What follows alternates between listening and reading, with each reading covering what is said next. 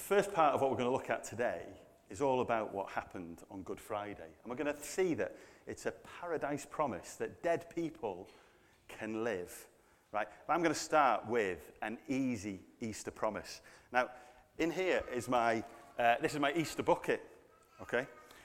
Now, I know I can already see people judging me for this, right? Yeah, you're saying it's got the wrong type of paper on it. It's Christmas paper, right? That is because nobody has come up with the idea of Easter bucket, right? If anyone would like any chocolate, you can just stand up if you want. And I promise I'll give you some chocolate, assuming there's some left. So if you want, you can just stand up and come to the front and get it. But you don't have to. It's just a simple Easter promise, if anyone wants to. Like, I'm a little bit surprised right now, to be honest. Tom, Tom, get up, come here, yeah. There you go, Tom. Tom, why have you come out to the front? So I can have some chocolate. Okay, that's a good answer. There you go. There's one. There you go. Now off you go. Don't want more than one. See? Okay, so here we go. So this is the best we've got. It's Kinder. So once you've got one, you might want to go and sit down, just because otherwise we're going to be really disappointed. Cheers, Thomas. Here we go. Yeah, fantastic. These are almost as good as a whole glass of milk. Can you believe that, Kinder chocolates? Fantastic. Well, do you know what? Easter, Good Friday, starts with a big Easter promise, okay? Not a simple one like that, but people can live. That's a big Easter promise. Dead people can live. And even though we're on Resurrection Sunday today, I want to start by thinking about Good Friday and a conversation that Luke records for us between three people. 39 for me in your Bibles. Luke chapter 23, verse 39. One of the criminals rails at Jesus. Now, does anyone here know what it means to a certain type of way? Anyone want to have a go? What does it mean to rail? Come on, grown-ups. What do you reckon? Yeah. Questioning authority, that's good, yeah. Anyone else? I'm going to put you out of your misery here. It means to be angry, to shout angrily, or to have a go at somebody with an anger. Save me too. That's what the first criminal says. He wants to be saved right now from his present situations, the trouble that he's in. I'm sure none of us can sympathize or empathize with asking God to help us in a messy situation that we've got ourselves into, can we? But he wants undeserved salvation from his present situation. But you know what? Jesus doesn't answer him. I don't know if you see that, but Jesus doesn't answer. Look down at verse 40 and verse 41, because what you see is that the other criminal answers him. Verse 40, he says to him, "Don't you fear God, since you're under the same sentence of condemnation?" Verse 41, he says this, "We deserve this, but this guy in the middle has done nothing wrong." We deserve this, but this guy in the middle has done nothing wrong. And then presumably, gasping for breath, in pain that I don't even want to think about really, he asks Jesus a question with probably his last words. They're certainly the last ones that Luke records. Have a look down at verse 42. Jesus, he says, calling him by his normal name. Loads of people call Jesus other names, teacher, anointed one, Christ, but he sees him as a man next to him and calls him Jesus. "Remember me when you come into your kingdom," he says. But he recognizes something else, doesn't he? He asks to be remembered in his kingdom. He recognizes that Jesus is a king as well. Now, I've got another little game for you. I love playing games, right? Here's the game. The game is called Who is the Real King? Now, listen, there's the kind of young person on the right-hand side, and then there's the older gentleman on the left of your picture, right? And what I want you to do is, and everyone has to participate. If you don't participate, I'll just ask you to, I'll just make it worse for you, basically. So, if I'm going to say who's the real king, if you think it's the young person on the right-hand side, then I want you to lean, put your hands in the air and lean to the right. If you think that it's the older gentleman on the left, who, let's be honest, he looks a little bit confused and like he's wearing the wrong clothes to be in a field. But anyway, I want you to lean and point to the other side, okay? Just before you make a decision, I want to show you something. The person on the right has got a crown on his head. It's a bit difficult to see. And what's the word for when you look like royalty? Like, what's the word for? Regal. Regal. So, like he's looking quite regal with a map of the world behind it. I think he's thinking about how he might rule the world, maybe. Maybe plan it, I don't know. Anyway, so here we go. Hands in the air. Who is the real king? Time to vote.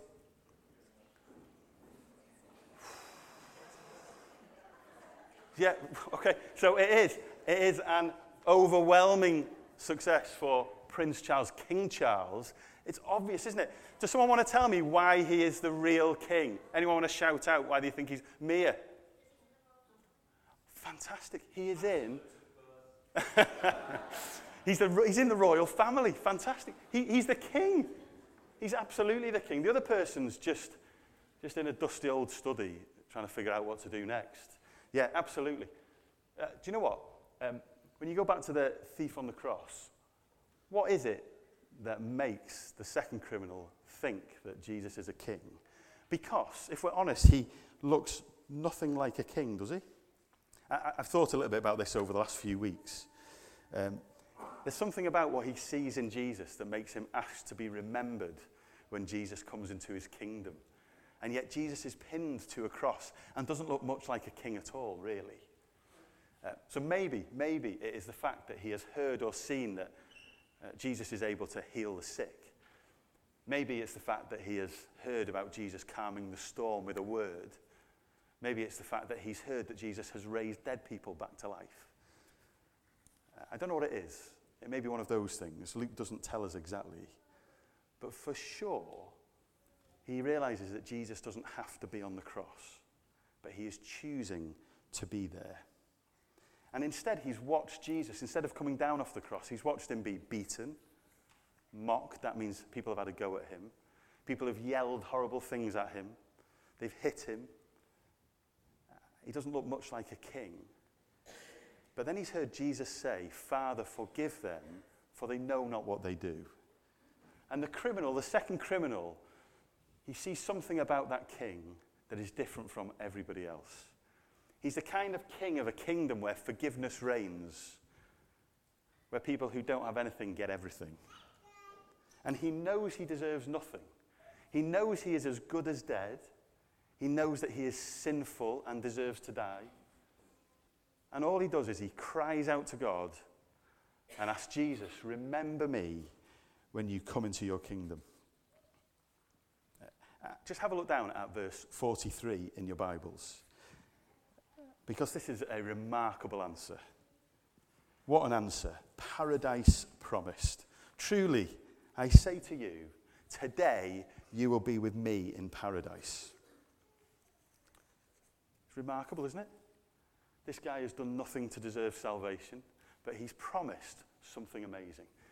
The words that Jesus used are pretty cool too. Now, if you come to one of our youth clubs on a Friday night, you might well remember this slide. This is one of my favourite slides. It shows the whole picture of the Bible in a really simple way. So we start on the left with the Garden of Eden. Adam and Eve living under the kingly rule of God.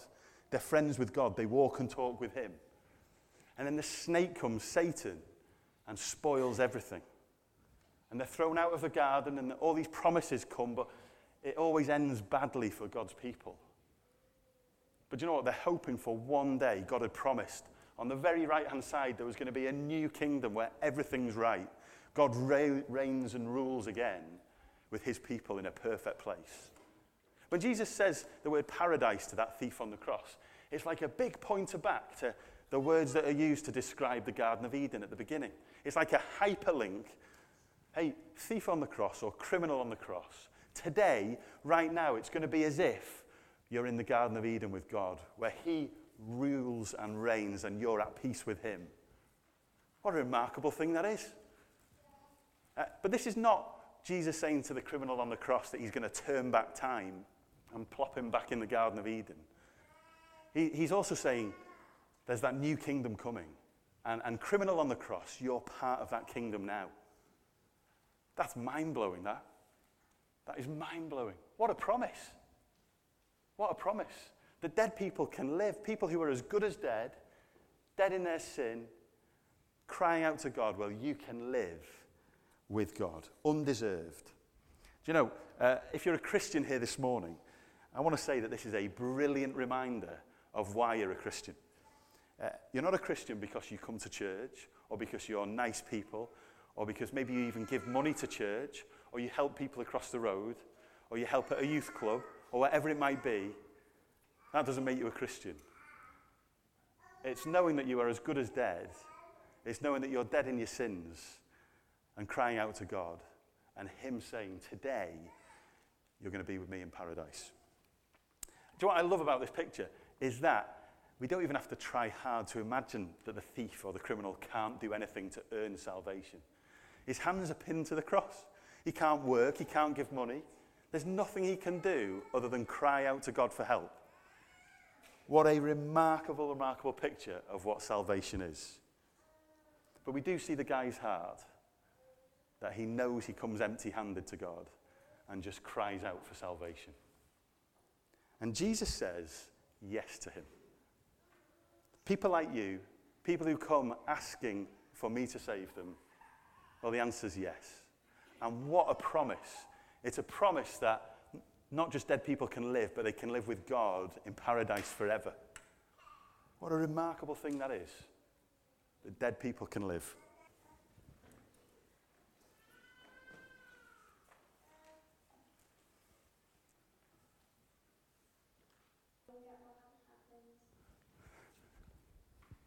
Superb, superb.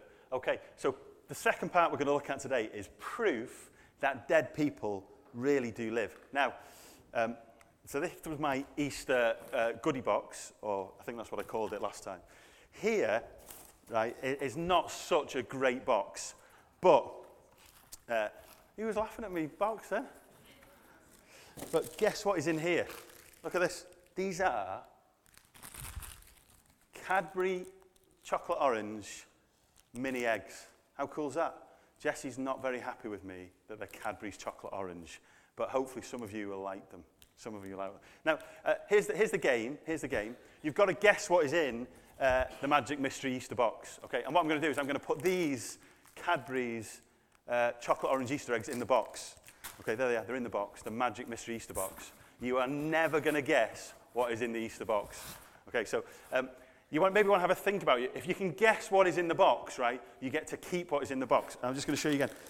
They are the Cadbury's chocolate orange mini Easter things. I'm going to put them in the Magic Mystery Easter box. You are never going to guess what is in that box. So there it is. Have a think. If you think you're good at guessing or can figure it out, then maybe you can have them. But like I say, you will never guess. Like, it could be anything. It could be anything in the whole world in the Magic Mystery Easter box. Okay, so gentleman in the yellow, do you want to have a guess what is in the Magic Mystery Easter box? Now, you'll have to stand up and shout, okay, because not everyone will hear you. But hang on, I haven't finished my thing yet. He's never going to guess what is in here. Okay, go for it. It could be anything in the whole world. What? Come and have a look. Come on. I can't believe it. Have a look in there. What is it? Do you want to show everyone what it is? Unbelievable. Thanks very much. There you are, yeah. Like, how on earth did you guess what was in the Magical Mystery Easter box? I just don't get it. It's obvious, isn't it? I told you what was in the Magical Mystery Easter box. I showed you what was in the Magical Mystery Easter box. It was obvious. It was even on the screen what was in the Magical Mystery Easter box. Well, do you know what? The Easter story is not that much of a surprise, because what we're going to see is that it's been promised and told for all years and years and years. We get told loads of big promises all the time, don't we? And what we saw on Good Friday was Jesus give a big Easter promise that people who don't deserve it can live forever with God. That's a big Easter promise. But here's the thing. How do you know he can deliver on that promise? There's a couple of things up here on the screen. Some of you might remember that. That was a new way that we were going to be able to go and put satellites in space this year. How cool was that? I was quite excited about it. Maybe we could have gone to the moon one day as well. It all looked really good, but it ended really badly, and you can't even go and climb one of those things anymore. A big promise, but how do you trust that a promise can come true? What about this? I was trying to think of a good example where people make big promises that they can't keep. What about boxing? I love it. The day before they have the fight, you have the two people, and one of them say, I'm going to knock you out, and the other one say, no, I'm going to knock you out, and I'm the greatest, and no, I'm the greatest. And you only ever know the next day, don't you, when one of them's been battered and knocked out, and there's one who clearly was the greatest. Big promises, but how do you know that the people who make them can deliver? And let me just be really honest for a second. It doesn't start that well, does it, for Jesus and his big Easter promise? Because if you read verse 1 of chapter 24 and just have a look down with me, on the first day of the week, like Esther just read to us, at early dawn, the women, they go to the tomb, taking the spices with them to put on Jesus' body. They know that dead people stay dead, do the women. They saw on Friday night that Jesus died on the cross. They even saw on Friday night that he was taken from the cross and put in the tomb, and the stone was rolled away in front of it. And dead people stay dead. Everybody knows that. Just have a look down, though, in verse 4 of Luke 24, because they go to the tomb, and they are, and this is a big word, they are perplexed. That means they're a little bit surprised. Now, this is where you can all help each other. Can someone give me a reason from verse 2 of Luke 24 why the women are surprised when they get to the tomb? Anyone want to have a go? Yeah, Mia. Fantastic. The stone has been rolled away when they get there. That's brilliant. Someone else, have a look in verse 3. Oh, yeah, do you want to have a go at verse 3? Yeah? Wow, that's amazing, right? Look at this. Sunday morning, the women who saw Jesus get put in the tomb, they are perplexed because the stone has been rolled away and the tomb is empty. That's very surprising, isn't it? I think it's not too hard to empathize with them, to feel what they would have felt. Most of us will have been to cemeteries. We know that dead people stay dead, don't we? Imagine you had buried someone on Friday and put one of those big headstones in the ground. And then you go on Sunday morning, maybe to take some flowers and make it look nice. And the headstone's gone. And there's an open hole in the ground. I think we'd be surprised, wouldn't we? I think we would. But this is no ordinary trip to the cemetery for the women, because something amazing happens. I've been to cemeteries loads of times, and that sounds weird when I say that out loud. But just for normal things, not for... And anyway, they go to the cemetery. They see two angels. Have a look at verse 5 and 6. We get to find out they're angels later on in verse 23. But look at what the angels say to them. They give them a bit of a telling off. You know, you're wasting your time being here. Why do you seek the living among the dead, is what they say. He's not here. He's risen. Remember what Jesus has told you, is what they say. And here is what the women find when they get to the tomb that Sunday morning. All the evidence that is starting to piece together. They have the stone rolled away. They have Jesus' body not in the tomb. Angels telling them that he is alive and risen. And they have a big remembrance or a reminder of what Jesus said. Here are the things that Jesus had told them. In chapter 9 of Luke, he said, the Son of Man, that was his name for himself, must suffer many things. The Son of Man must be rejected by all the religious people, the elders, the chief priests, and the scribes. The Son of Man must be killed, and on the third day, rise again. Do you know what the women do next? They run back to tell the other disciples what they have seen and heard. And they go and tell them everything that has happened. I don't know if you remember what Esther read out. Have a look at verse 11 in your Bibles.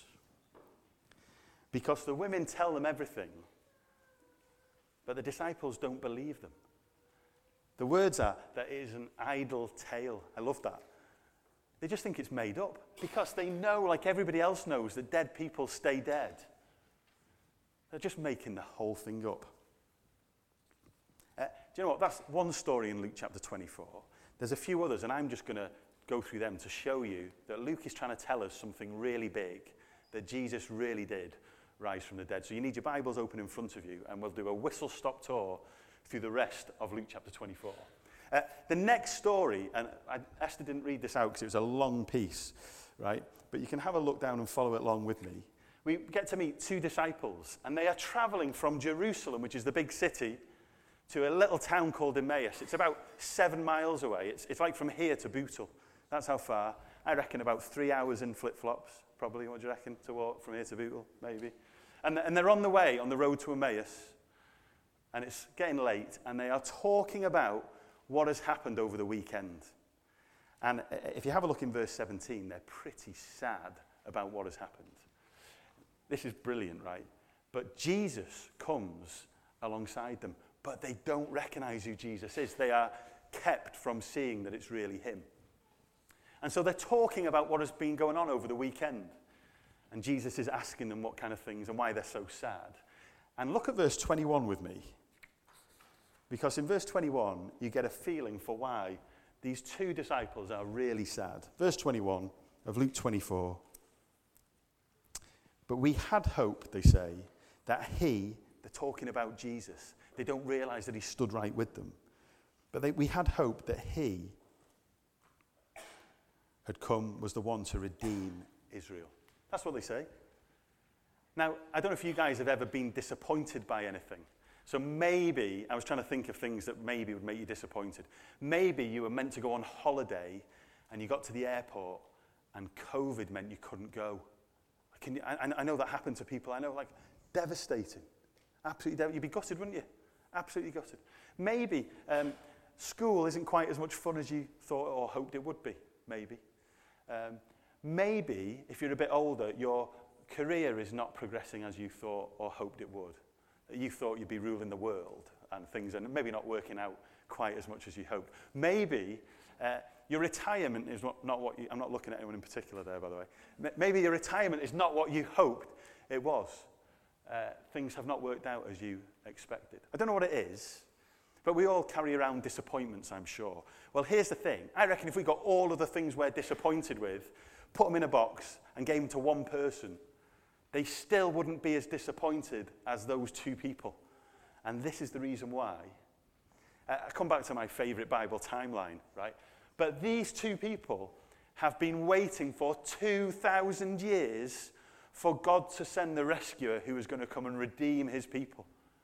Right from the very beginning of what the Bible tells us, after in the Garden of Eden things went wrong and people ignored God, they've been waiting for the one who was going to come and make it possible for people to live in peace under God's rule. For 2,000 years. That is a long time to wait.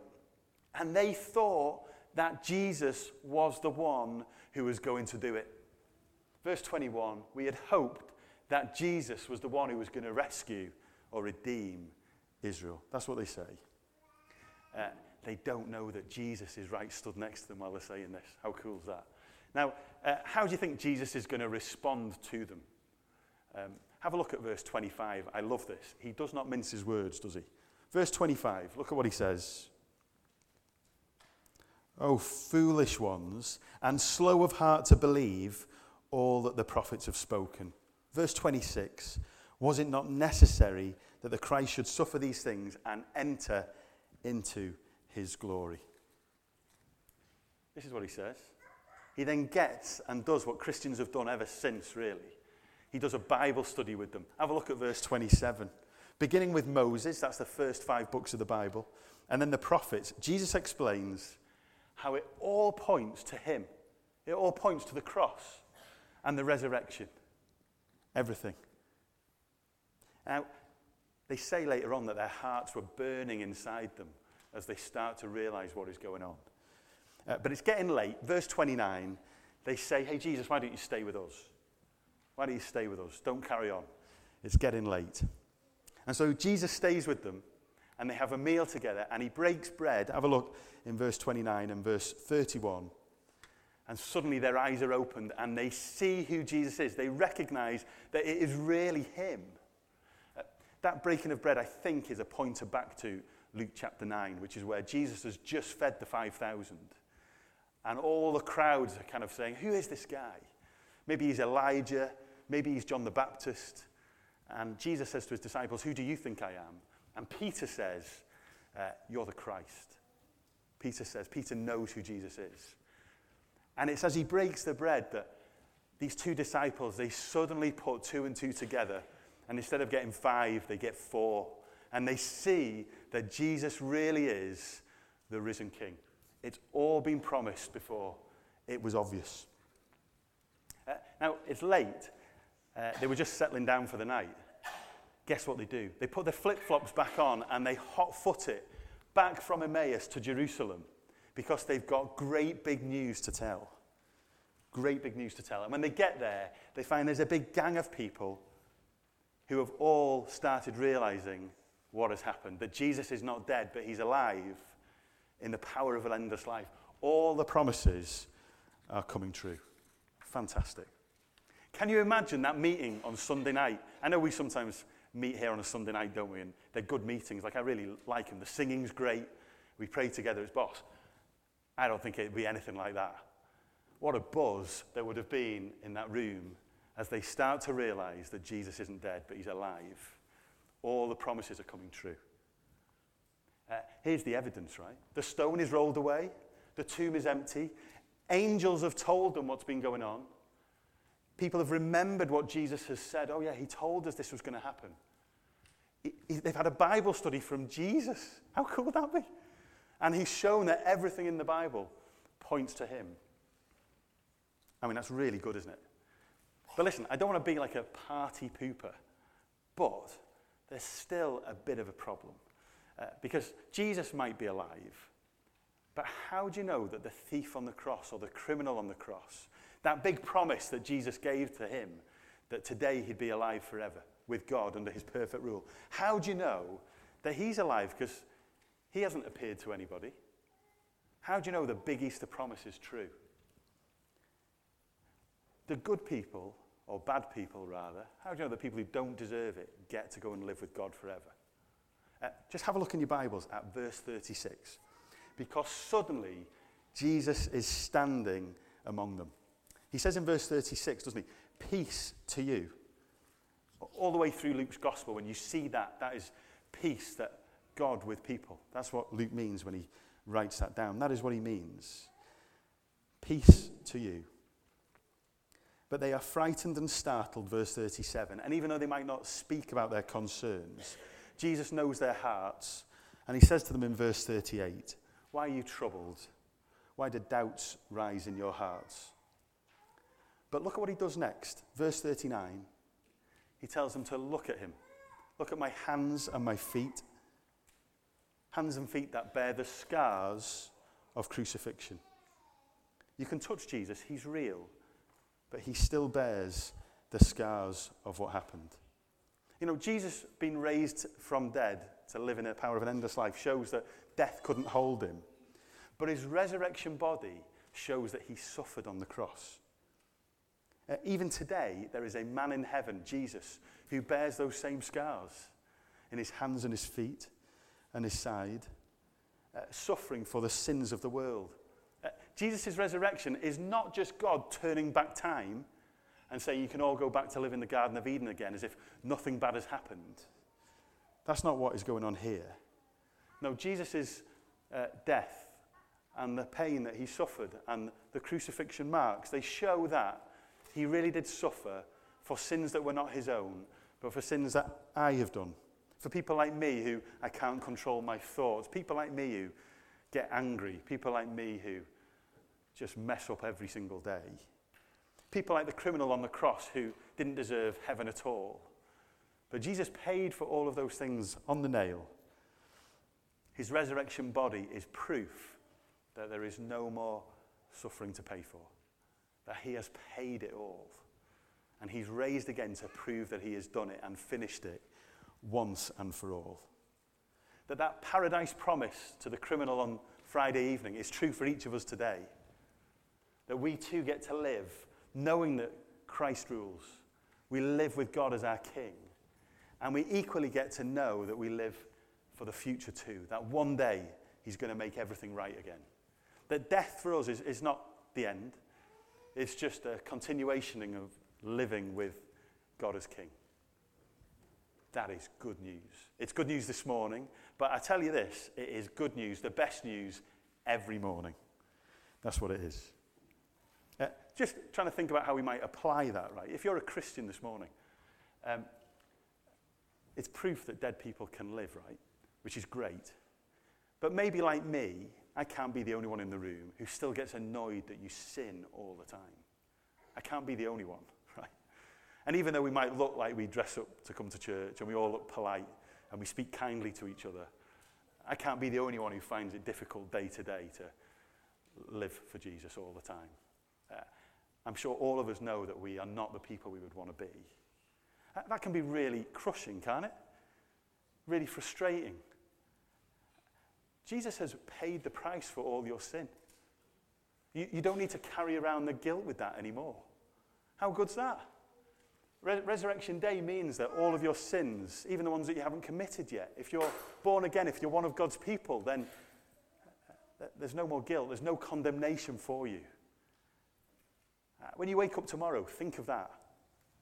That is good news today. That is good news today. What a brilliant, what a wonderful salvation we have, right?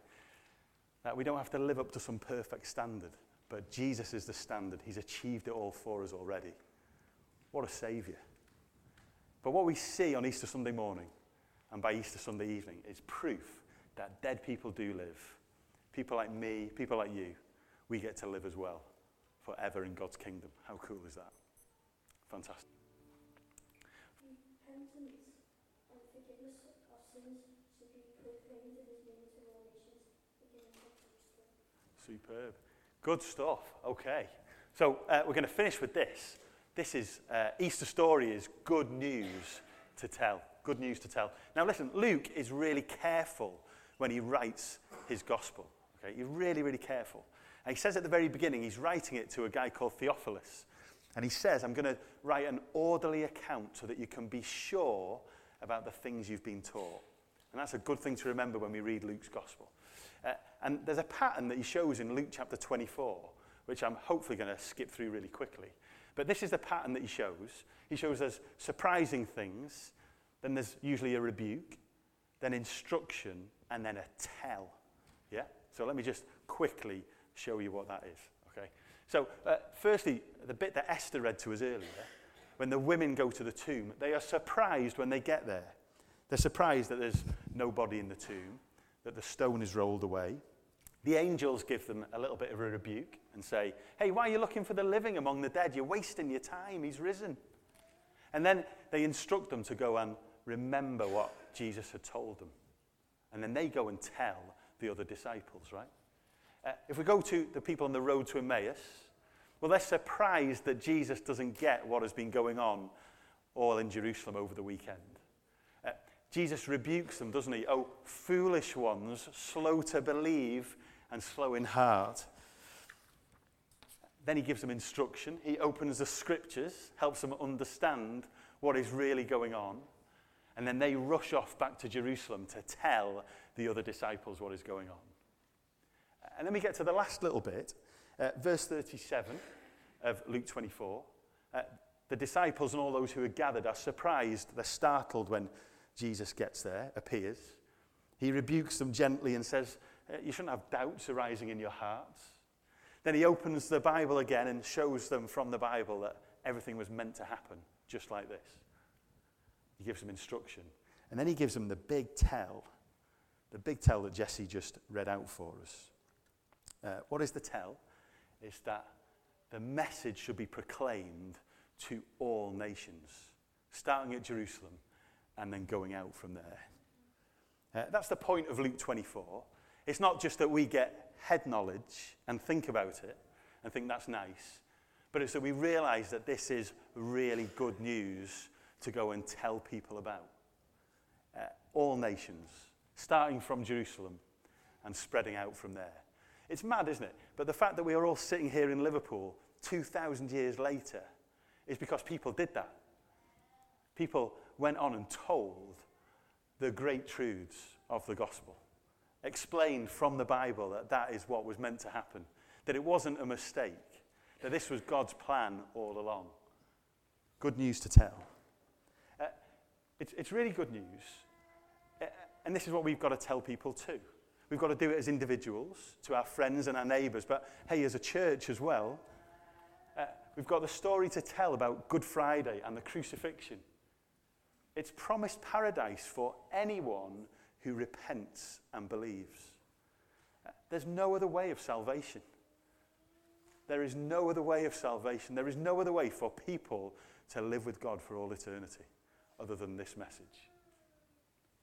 The promised paradise for anyone who will repent and believe.